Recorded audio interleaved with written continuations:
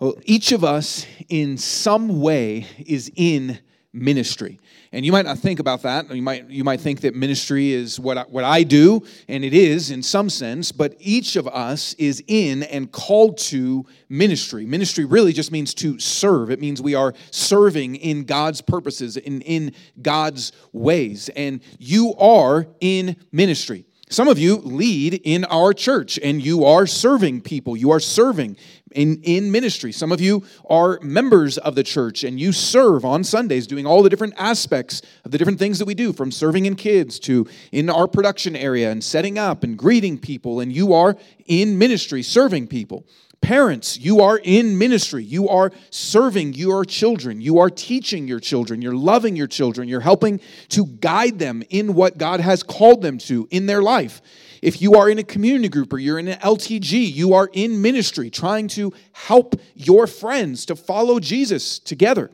We are all in different ways if you are a Christian in ministry. And it's true in a variety of contexts, in a variety of ways. There's many different avenues that you are in ministry, but we are all in it, and we're all called to it if you are a Christian. And in all the different ways we have, and I mentioned some of them, but in all the different ways and aspects, it can be easy to get discouraged in ministry.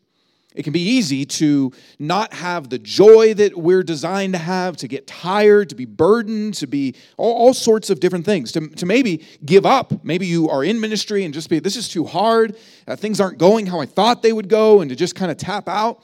It's easy to not start to begin with. If you're a Christian, you are called to ministry, but it is easy to say, that's just kind of too much. I don't want to do that. I can have my own faith. I can read the Bible, believe things about God, but to actually engage in serving and helping others and helping people to follow Jesus, whether that's your kids or your friends or LTG or whatever it is, it can be like, that's too much. I just need to kind of focus on myself and maybe not ever actually jump in, never actually engage, never get involved. It can be discouraging.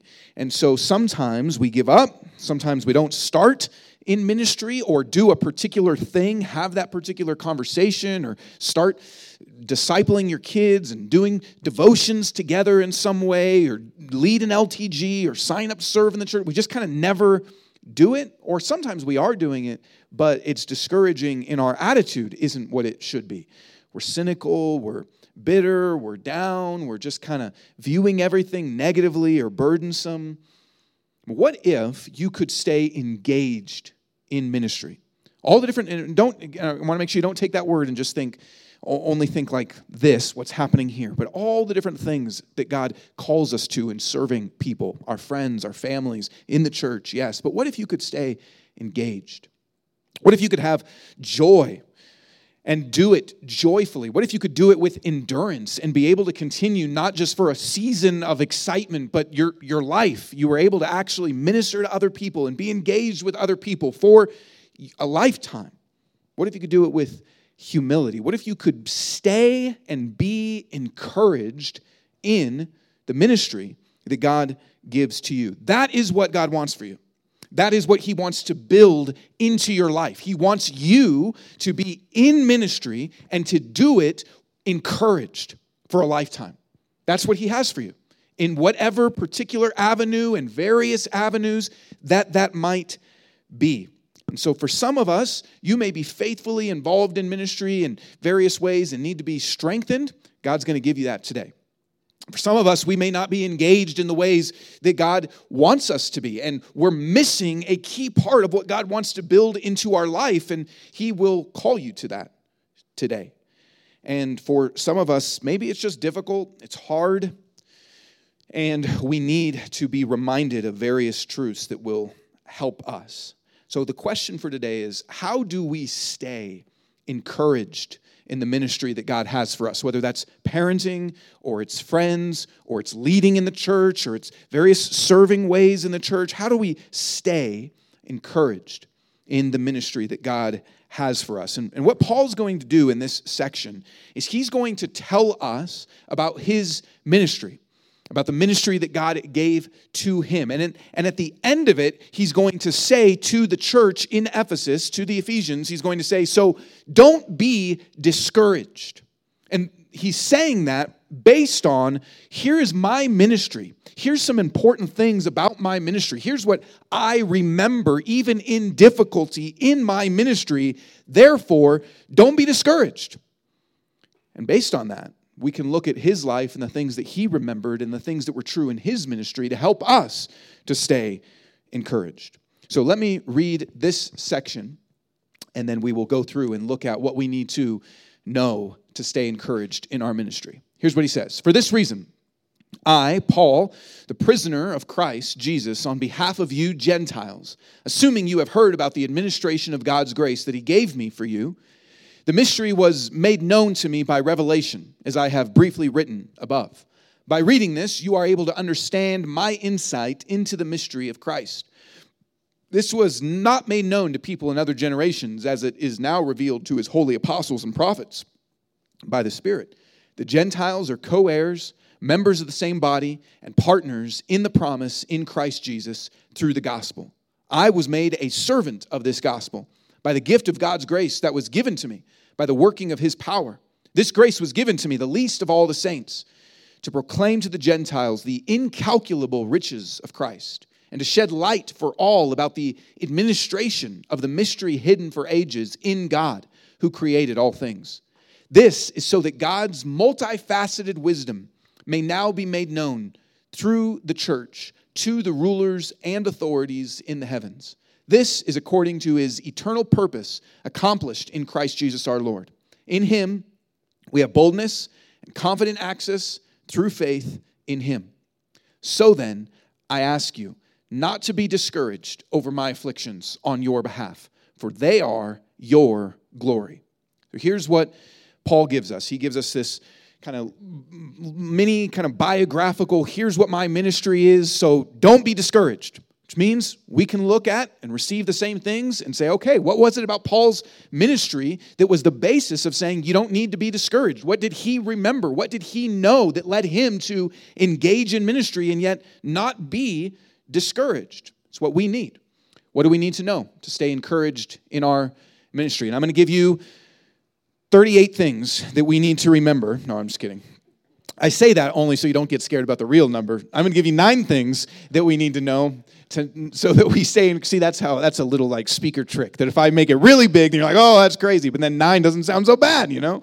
So what do we need to know to stay encouraged in our ministry? First thing is that ministry is dying to ourself. Ministry is dying to self. Here's how Paul begins. He says, I, Paul, the prisoner of Christ Jesus. Now, he's a prisoner of Rome. He's a prisoner of the Roman Empire.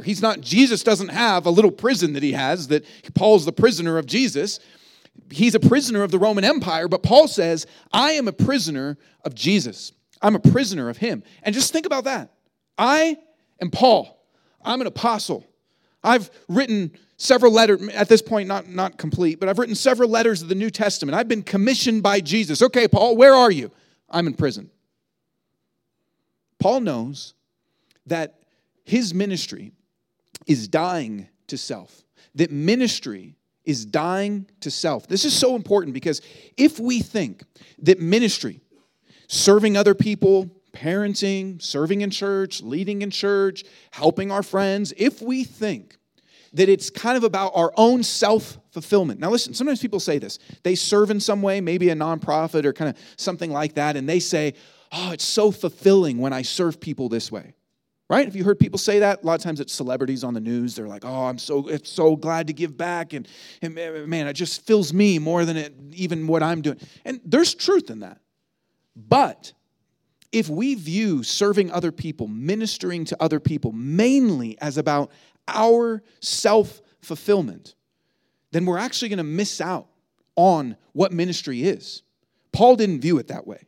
If we view ministry in ministering to others as God wants me to be happy, and that's kind of how I view ministry, then what will end up happening is we will not follow Jesus where he is leading us to.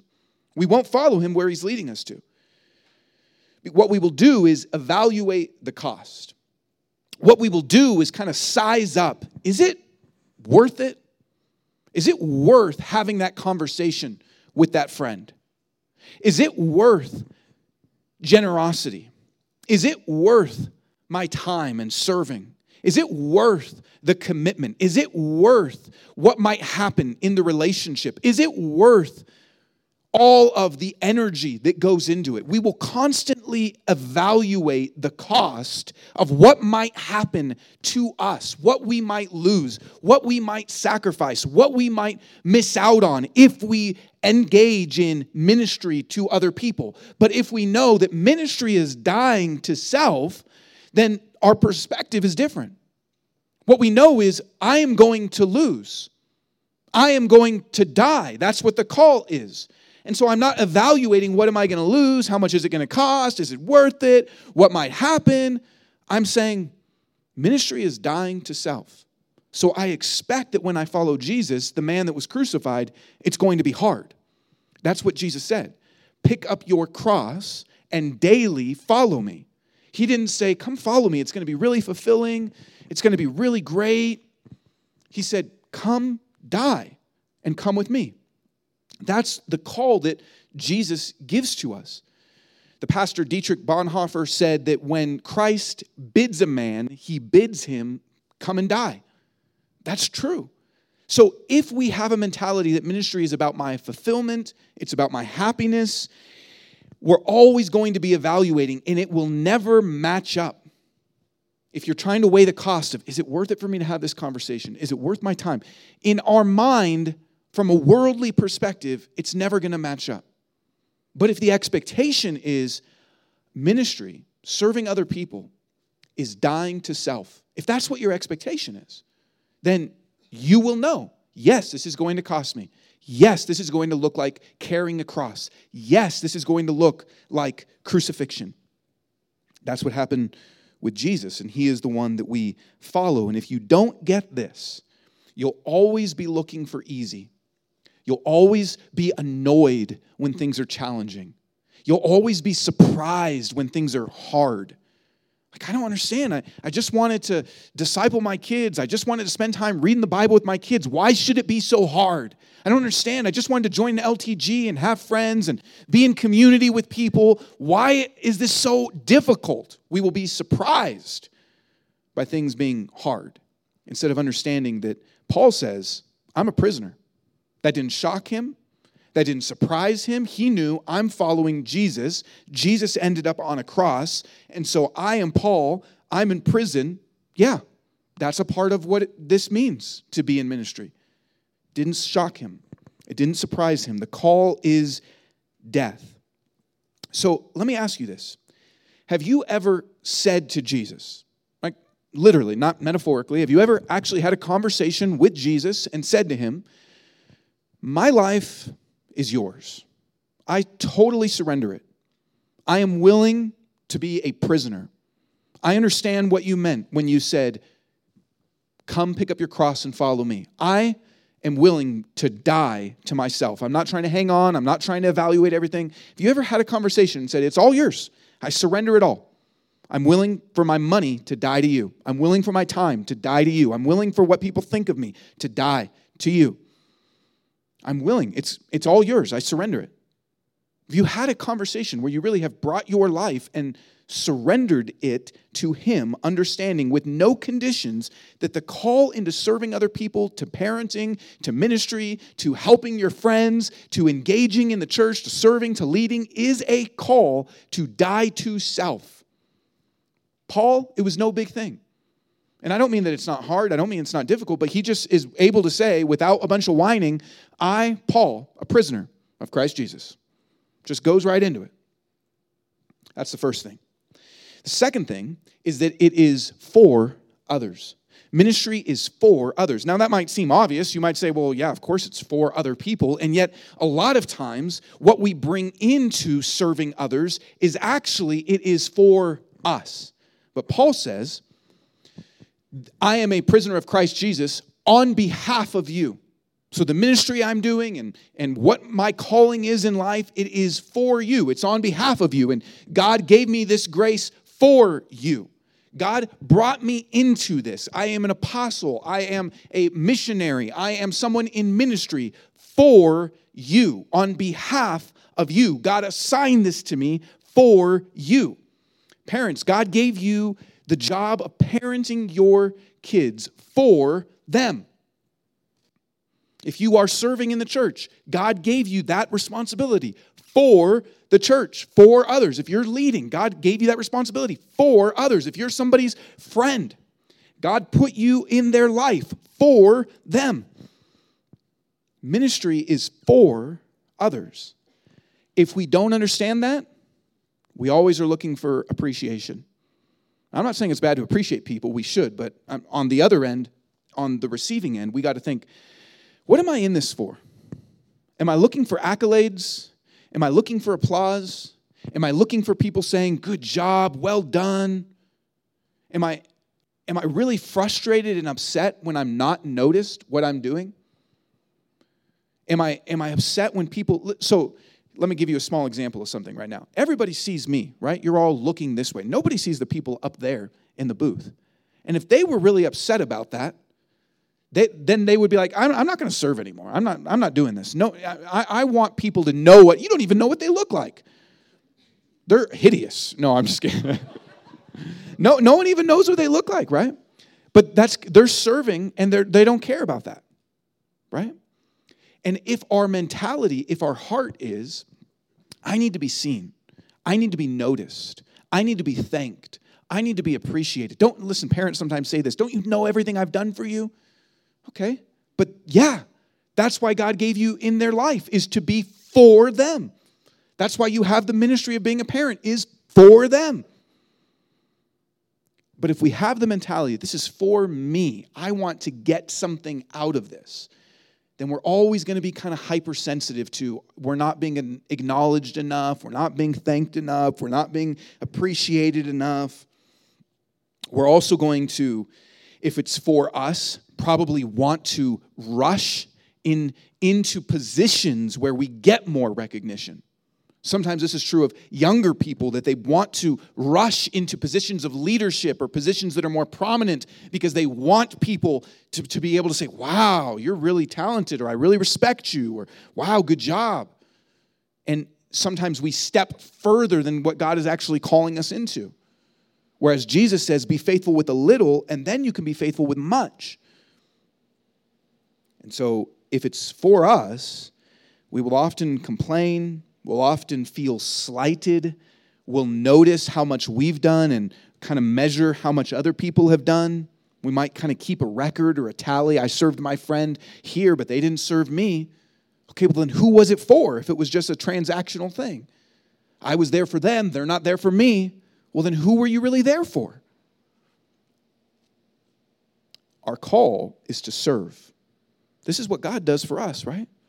God serves us. He serves us freely. Jesus gives us this picture of him washing feet and saying that's what serving is like. That's what he did for us. Jesus says, I serve you. I am for you. This is what his heart is. And when he calls us to serve others, when he calls us to himself, he's bringing us on his team, and he is a servant God. And so when we join his team, we're joining the servant team. It's for others. This can actually keep us encouraged in ministry because it allows us not to be so concerned if I'm being seen or not. Do you know how much freedom there is in that? If you can serve and not worry about if people are noticing, if you can serve and not worry about if you're being thanked, if you can serve and not worry about if it's reciprocated, you know how much freedom there is in that? Paul did. He was able to serve and say, it's for you. It's on behalf of you. Third, ministry is a gift. It's a gift, and these kind of all build on each other. But Paul says, I was made a servant, there's that word again, of this gospel by the gift of God's grace. And then later says, this grace, the ministry that he is doing, this grace was given to me. He calls the ministry that he has a grace. And he says, it was God's grace that I've been able to minister to people. So Paul doesn't view it as a burden. He doesn't say, man, this is so hard. This is so challenging. This is so difficult, but I'll do it for Jesus. That's not how he views it. He says, this is a gift. It's God's grace to me that I get to be an apostle. It's God's grace to me that I get to serve other people. It's God's grace to me that I get to be in prison to serve people. It's God's grace that my kids and I were reading through kind of a teen Bible that has some commentary on it, but I think it was 10,000 miles, they say, that Paul traveled on foot in what's the, like, whatever the word is, like, comfortable shoes in sandals. Right? He is traveling 10,000 miles in sandals, in dirt, in the Middle East, in the heat. That's challenging. And he says, if that was you and me, we would at least be putting it on Instagram of like how holy we were, right? And Paul's like, no, this is God's gift to me that I get to do this. This is a grace that I get to serve. Thank you, God. We call grace, like we look at the cross and say, that's God's grace, right? Something that's been done for me. Wow, God, you're so gracious. Thank you so much. Paul says, I get to walk 10,000 miles in my sandals. Thank you, God, so much. That's your grace. It's a gift. What if we had that mentality? Now, that's what Jesus says. If you're here in December, we always have a focus called Live to Give, where we talk about generosity, mainly financially, but we also talk about it as it comes to our time and serving, based on Jesus saying it's more blessed to give than to receive. That's what Paul is saying. He says, I am giving so much. I am pouring my life out. I am giving so much, and it is such a blessing to me that I get to do that. Imagine the power of that if we believe that. If we said, oh man, this takes so much time to parent, it's all grace. This takes so much money, it's all grace. These people don't like me when I kind of push in with this conversation, it's all grace. It's really challenging to love hurting people, suffering people. No, it's all grace. Thank you, God, that I get to do this. Thank you that I get to serve on Sundays. Thank you that I get to show up early. Thank you that I get to help people in need. Thank you that I get to give my time. Thank you that I get to use my energy. Thank you that I get to sacrifice my weekend. Thank you that I get to sacrifice my evening. Thank you that I get to open up my home to people. God, thank you. What a grace. That is such a powerful mentality. And Paul is no stranger to pouring himself out for others. He's in prison, saying, I'm here for you. Thank you, God. It's a grace that I get to do this for other people. So often, what gets us down or discouraged or quitting or not entering into ministry, into the areas of parenting that we should, into the friendship, into the areas in our friendships where we should, into serving in church like we should. So often, the areas that keep us is, it's going to be so hard. Paul says, it's a gift. It's actually a grace to be involved, to serve others, because it's more blessed to give than to receive.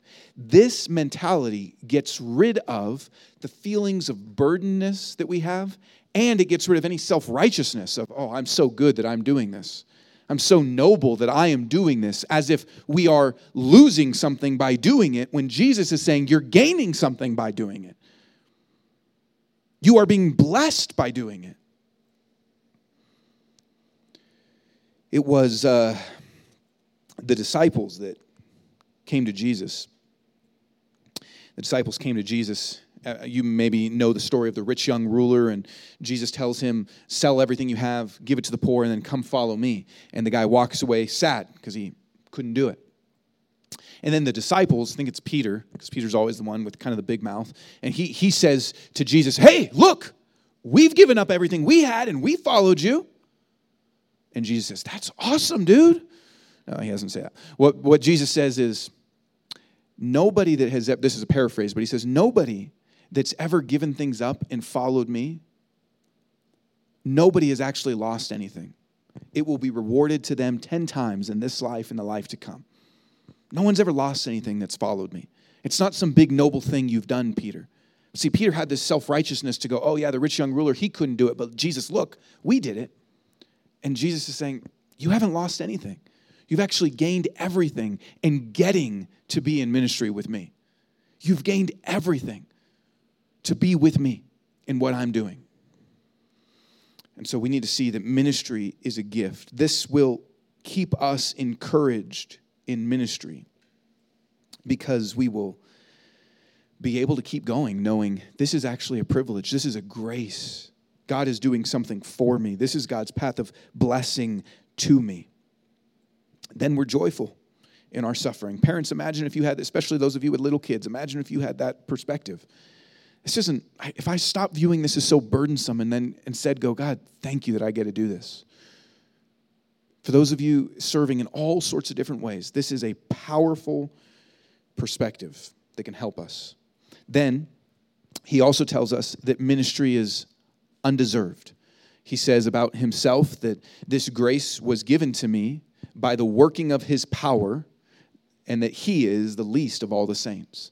So he's saying, God didn't give me this ministry, this blessing to be involved with him because I am so amazing, because I'm so important, because I have lived such a great life, because I've done so many great things, because I'm so qualified, because he said, man, I really need you.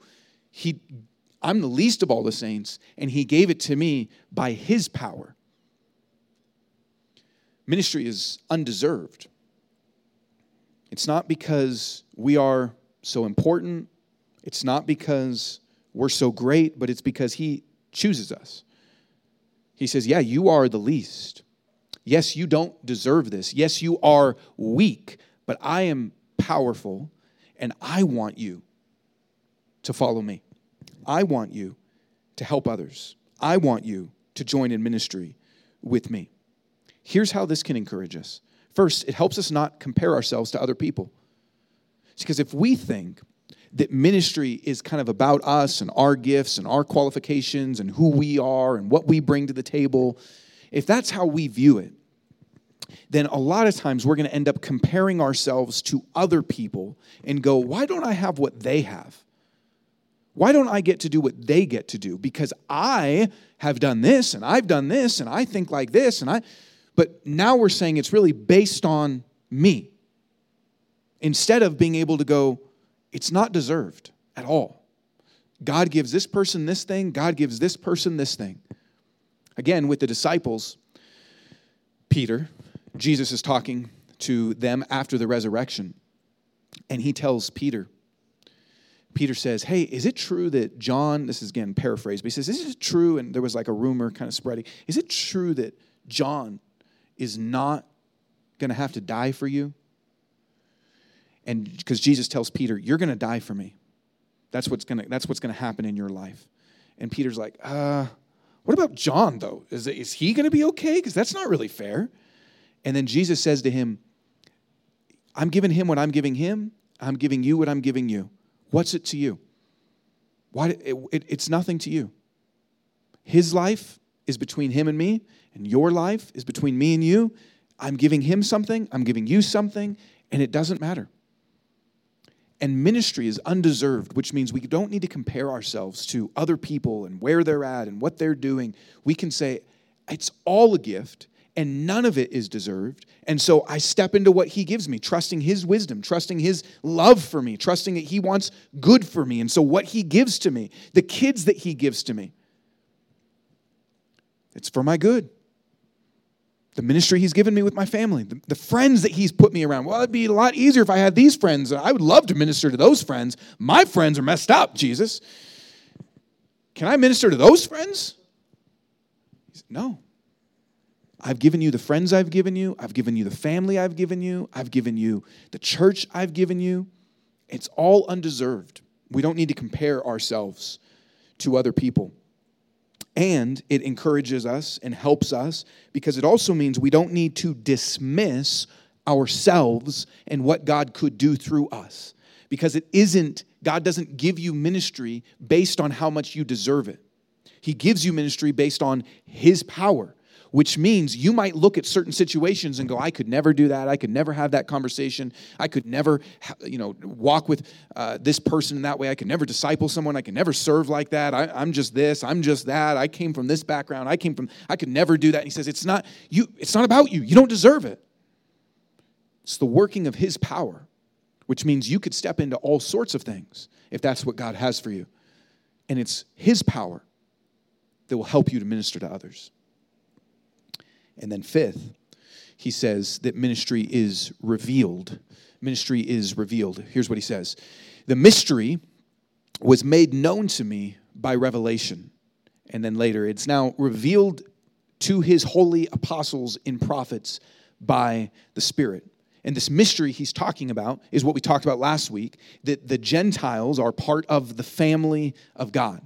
That the Gentiles, no longer Jew and Gentile separated, but God is making one new people together. But all of this, he's saying, it was revealed to me. It was revealed to me. He's not saying, I just invented this. I just came up with it. He's not saying, I just kind of created this sort of tailored ministry of mine. It's revealed. The content is revealed to him by God. It's now revealed to us through his word. That's what Paul says also. It's revealed, the Holy Spirit revealed it to the prophets and the apostles. That's where we get the Bible from. And ministry is revealed means this, and here's how it encourages us. We don't have to understand all the different kind of trends in culture. We don't have to understand everything about everything. We don't have to be experts. Sometimes for you parents, you might think, man, I've got to be an expert in psychology, sociology, education, anthropology. Like, I've got to be an expert in order to parent these kids. I've got to be an expert in medicine. I've got to be an expert. Like, I've got to know everything. Sometimes in ministry, you might think the same thing. How could I help another friend in what they're struggling with? My friend's struggling with sadness. They're struggling with anxiety. I'm not a counselor. I'm not an expert in those things. I haven't Googled enough. I haven't lived enough. We can kind of think that a little bit. Like, we're incapacitated based on our knowledge. And what Paul is saying is, my ministry was revealed to me, and ministry is revealed to us today. You don't have to create content. The content has been created for you, which means you are able to minister to other people's lives. You are able to help other people follow Jesus. You're able to serve other people. You're able to encourage other people. You're able to walk with other people. You're able to do all sorts of things with the content that's already been given to you. This is what the Bible says about itself. The Bible says about itself that it is useful for teaching, correcting, rebuking, training in all righteousness, so that the man of God may be equipped for every good work, meaning that you can use and know the Bible to help do most things in life. Obviously, you don't read the Bible to fix your car, okay? I'm not saying that. But in the ministry that God is calling you to, you can not have to invent things. You don't have to be burdened about all the things you don't know. I've heard other people say, you can keep the main thing the plain thing. Isn't that cool? You can keep the main thing the plain thing. Like, God's, the message of who Jesus is, the message of the gospel, the message of that we experience in God's word. If we keep the main thing that we're doing, the plain thing, instead of trying to figure out so many other things and be expert on so many other things, it actually encourages us, because it means that I have everything I need. That the Bible, that Scripture is sufficient for the ministry that He has given to me, that He has called me to. God speaks, we listen, and we can give that to other people. Paul was able to stay encouraged in his ministry in part because he knew, I don't have to invent anything. God's given it to me. I'm not trying to kind of come up with my own truth and my own content. God's given it to me. I'm just delivering what's been revealed to me. You can do the same thing. You can have an authority to stand on. You can have a strength to stand on because you know it's not your own thing, but it's God's thing. It gives you a focus. It gives you a courage. And then Paul says that ministry has a goal. He was able to stay encouraged because he knew what the goal was, and the goal was worthwhile. Paul says, I mentioned this already, but he says that the message that was revealed to him was that the Gentiles are co-heirs, members of the same body, and partners in the promise in Christ Jesus. And then later, talking about the same thing, he says this grace was given to me to proclaim to the Gentiles the incalculable riches of Christ and to shed light for all about this mystery. So Paul has a specific goal in mind of what he's working towards. And if you don't have a goal, it's hard to endure in anything, right?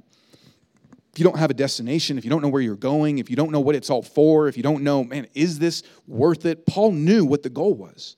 And so he's able to continue. He's able to keep going. Paul says that he is bringing a message that the Gentiles are now co-heirs, meaning they get to experience all the blessings of God as his children, of what they inherit.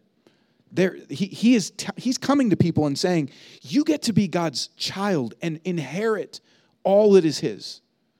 So that's a valuable goal that he knows. This is why I'm doing what I'm doing. I'm bringing people into that. I'm bringing them into experience that they are members of the same body.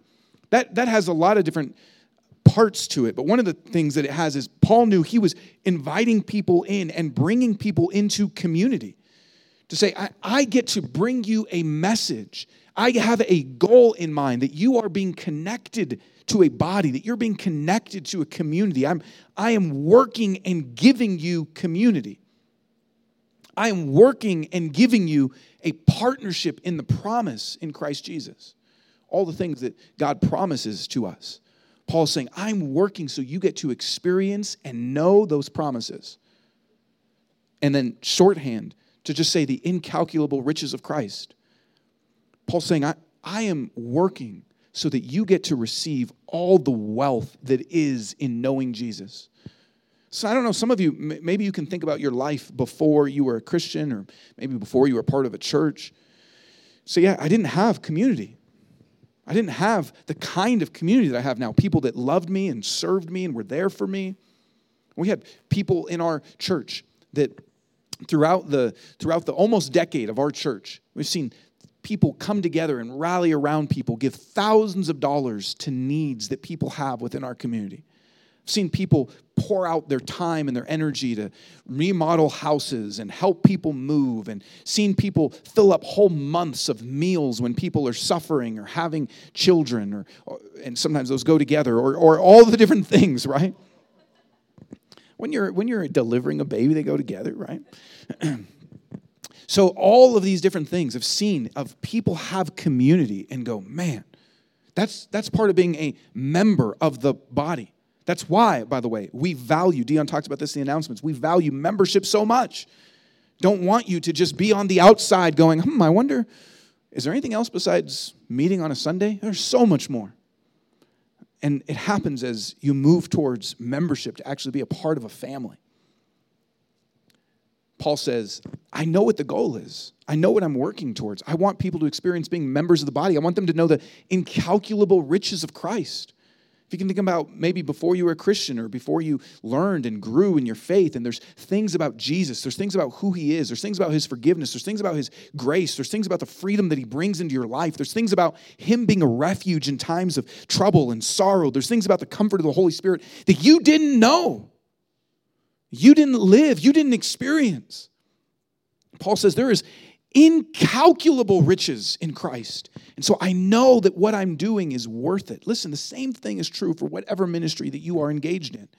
You have to know the goal, and these are the goals. If you are parenting your kids, you want them to experience this. If you are walking with friends in community, this is what the goal is for them to experience this. If you are serving in the church, and it's hard, and show up early if you're on production or setup, or you stay late if you're on teardown, or if you're giving time and energy, this is the goal. If you're being financially generous and it's hard and you look at your things that you could buy, this is the goal. This is what's being created. Paul knew what the goal was. So he's able to stay encouraged because he knows this is worth it.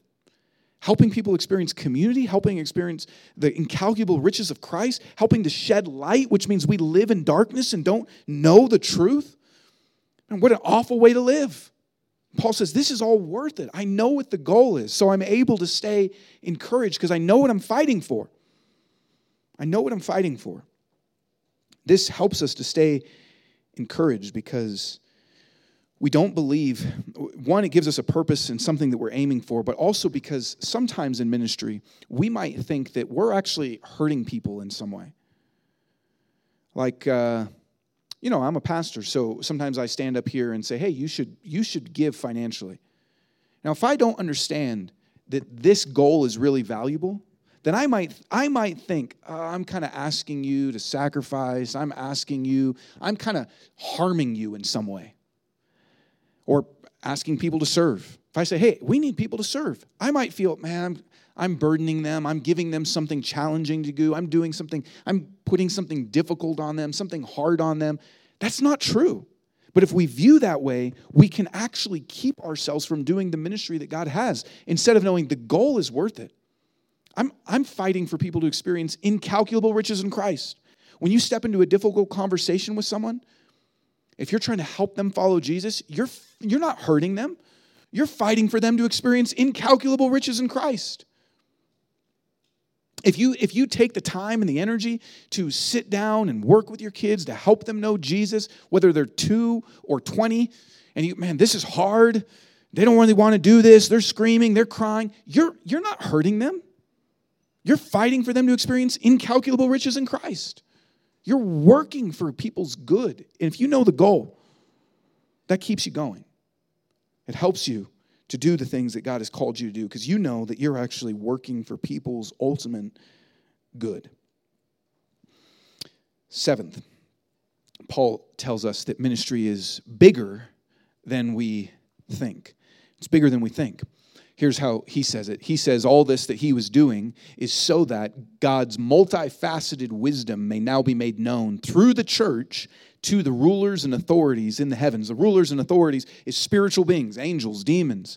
And he's saying that what I'm doing, what I'm working towards, is making it so a new kind of church, a new kind of people, a new kind of community that live in all these things, that are united, that are members together, that are receiving his promises, that know the incalculable riches. When that happens in this church, when people come together, when they're united, when all that happens, God's wisdom shines from that church. People are able to look at the church and go, wow, God is wise. And not just people, angels and demons actually look at the church and go, God is wise. Everything that's going on here, God is wise. I see something of God's wisdom. I am able to know more who God is by looking at a church experiencing all these things that Paul is working in his ministry towards. Now, here's what that means.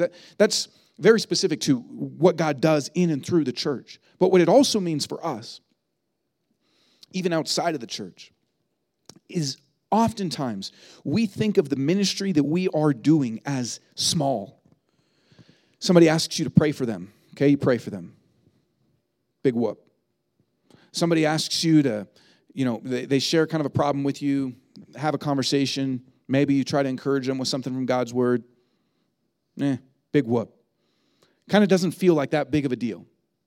You're serving on Sunday, you set up some chairs, help clean up some stuff. Another Sunday, big whoop. Kind of doesn't feel like that big of a deal a lot of times, the things that we do. Can feel very small, can feel very basic, can feel very mundane. All the different things. A conversation, our parenting, another Bible verse, another prayer, another discipline, another encouraging text. All these things can kind of feel like, okay. Make a meal for someone, help someone in need. It can all kind of feel like it doesn't actually matter that much, which then means we can be cynical, nothing matters.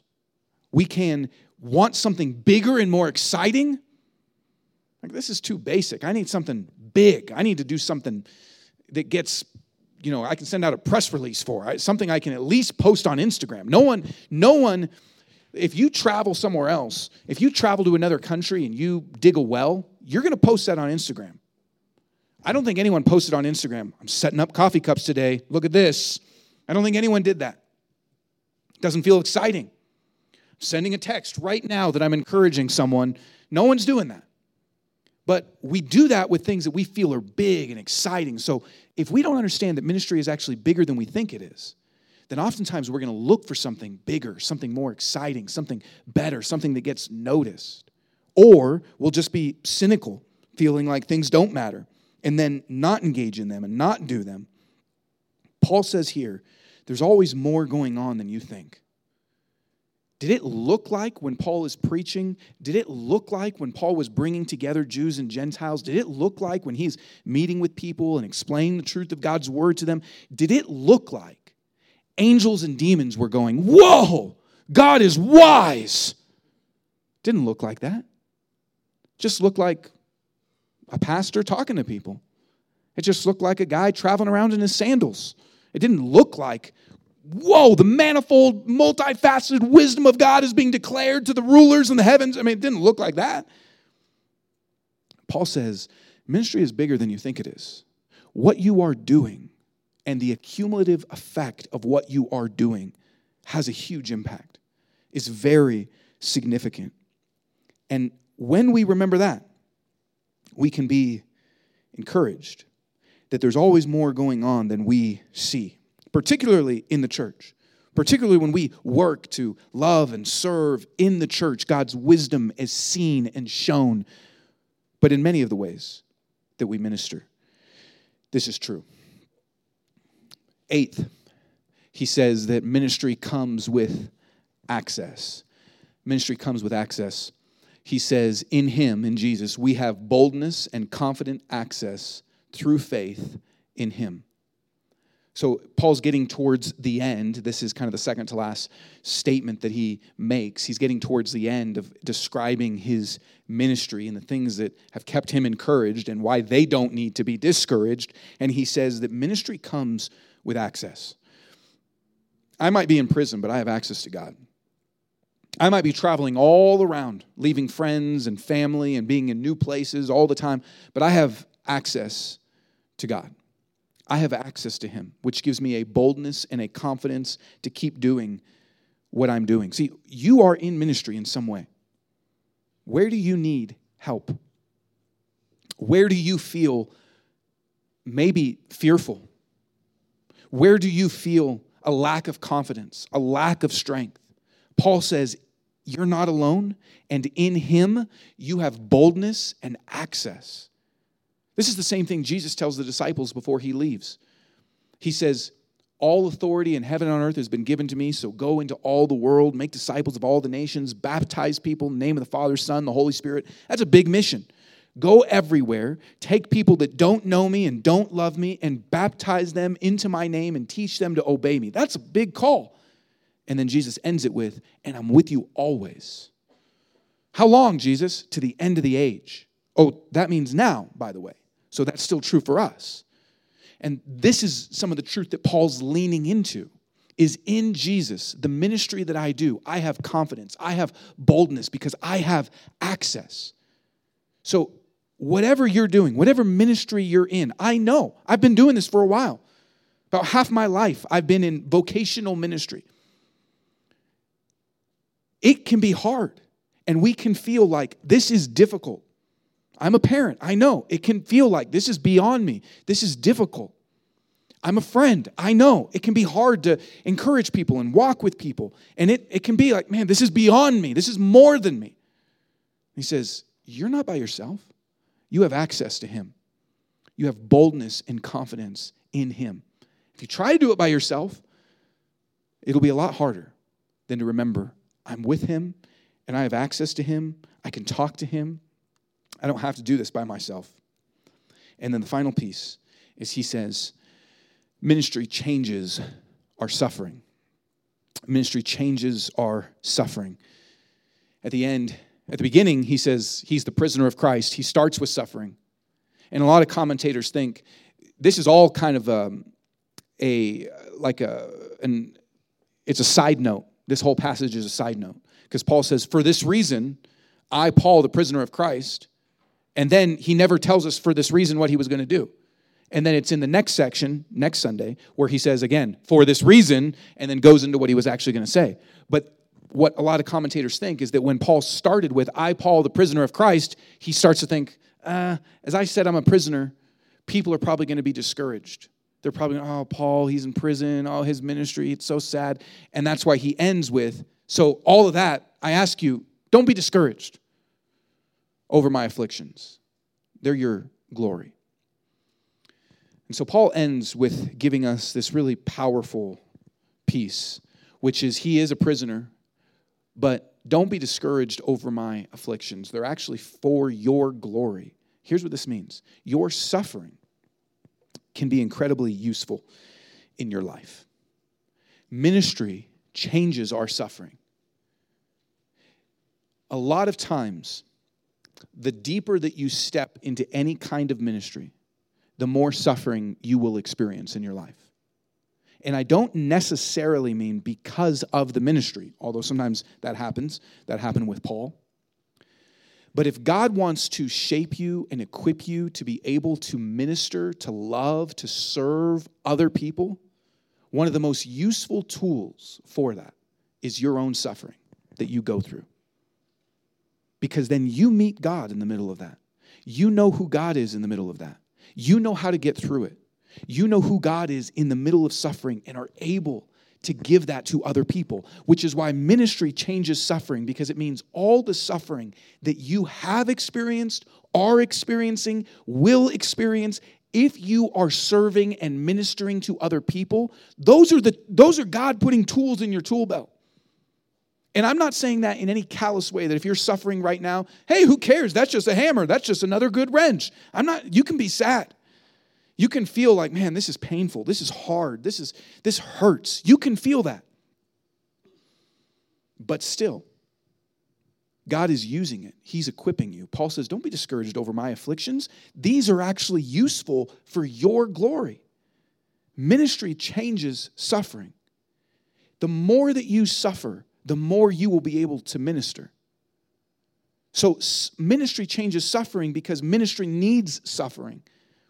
And so it means that any suffering that you walk through, any suffering that you have experienced helps you to help other people. Paul talks about this in 2 Corinthians 2 when he says that we are able to comfort other people in their suffering because we have been comforted by God in our suffering. So he says, I've walked through painful stuff and God's comforted me. Which means now when other people are suffering, I can comfort them with the same comfort that I received. Ministry changes your suffering. So where are you suffering? Where is life hard? Where has life been hard? You don't have to say it's good. You don't have to say, man, I'm so glad that happened to me. But you can know and believe none of it is wasted. None of it is unuseful. Every sorrow, every hurt, every pain, every relational betrayal, every physical affliction, any suffering you've walked through, God says, I can use that for you to actually step into ministering to other people. It's not wasted. So, what do we need to know to stay encouraged in our ministry? These 9 things.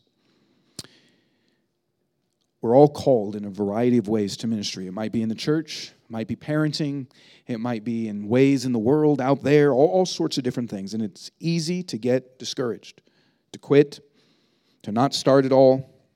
How do you stay encouraged? Paul was physically, relationally, spiritually, emotionally, everything you can imagine, attacked, hurt, abandoned. The list went on and on and on and on and on. And he stayed encouraged. He stayed focused. He stayed faithful. He endured for a lifetime. He was joyful. He didn't endure for a lifetime just under a heavy load. He was joyful. He was able to stay encouraged. And you can too. Whether that's in the church, whether it's in your relationships, you are in, if you're a Christian, you are in or called to be in ministry.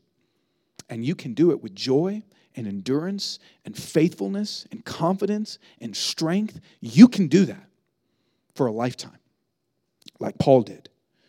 Because you have what Paul had. You have the Holy Spirit. And you have the same Jesus that Paul had. See, even when we look at the picture, even when we look at this picture of all the things that we need to know to stay encouraged in ministry, each of those are true in Paul's life as an example, but they're also true in Jesus' life. It's the same thing shining forth from Jesus, that obviously Jesus knew that ministry was death to self, and he was willing to do that for you and I. That's what we remember. We're about to take communion in a moment. If you're a Christian, communion is a time that we remember Jesus' body broken for us. We remember his blood shed for us. In our place for our sins, Jesus came to this earth and knew ministry is death to self. And I'm doing that for you. That's what we're remembering. Man, Jesus engaged in a life of ministry that was death for me. When we look at Jesus, we see that his ministry was for other people. He wasn't here to just try to in some wrong way, get people to just be happy with him. He was doing it for our sake, giving his life for us. We see that Jesus knew even that ministry was a gift. It says he endured the cross for the joy that was set before him, the joy of bringing us into his family, the joy of us being the prize that would glorify God and show us God's grace and show the world God's grace. Jesus endured his ministry joyfully, knowing, man, this is a privilege that I get to do this. Jesus was not undeserved in his ministry. It's not that he didn't deserve the ministry he had, but he showed humility. He showed what a life of humility looks like in his ministry, emptying himself on our behalf. Jesus knew what the goal was in his ministry, and he kept it before him. So often in the Gospels, people are trying to distract Jesus, get him to do this, and he says, has his face set. He knew what he was here for, and he kept the focus. And what he was here for was the same goal Paul had. It was to show us the incalculable riches, to build a family, to build a community. Jesus knew that ministry was bigger than oftentimes it looks. People looked at Jesus' life and thought, there it is, it's over, it's done. Didn't work. But so much more was happening on the cross than people could even imagine. And Jesus gives us access to God, and Jesus' suffering was the ultimately useful suffering that brought us into God's family. It's by his stripes that we are healed. It's by his suffering, the righteous for the unrighteous, that we are brought to God. So you want to stay encouraged in ministry? Look at Paul's life and see what kept him encouraged, but also look how that's a reflection of how Jesus endured in his ministry towards you and I. So as you take communion, remember this. Confess where you need to confess. If there's areas where you feel like you have not engaged in ministry, confess the inactivity. If there's areas that you have engaged in ministry but with the wrong perspective, confess those things. And as you take communion, thank Jesus for his ministry to us. Remind yourself of his ministry. If you've got your build notebook, I know I gave you a lot of stuff, and there's 9 different things to remember, and I know most of you memorized all those already, but if not, just take a couple of those things that maybe God really spoke to you and go, which of those do you most need right now to remember as you're ministering in various ways? Write those down and then just seek to pray and focus on those throughout this week. I'll pray for us, then we can respond in singing. And I'll be in the back if anyone would like prayer for anything going on in their life. Father, I thank you for the grace that you give to us in Jesus. I thank you that your ministry, Jesus, was one that poured yourself out for us with joy and endurance and humility and faithfulness, and that we are the recipients and the beneficiaries of your ministry. Help us to see that picture and to endure with faithfulness and encouragement in what you've given to us. Pray these things in your name, Jesus. Amen.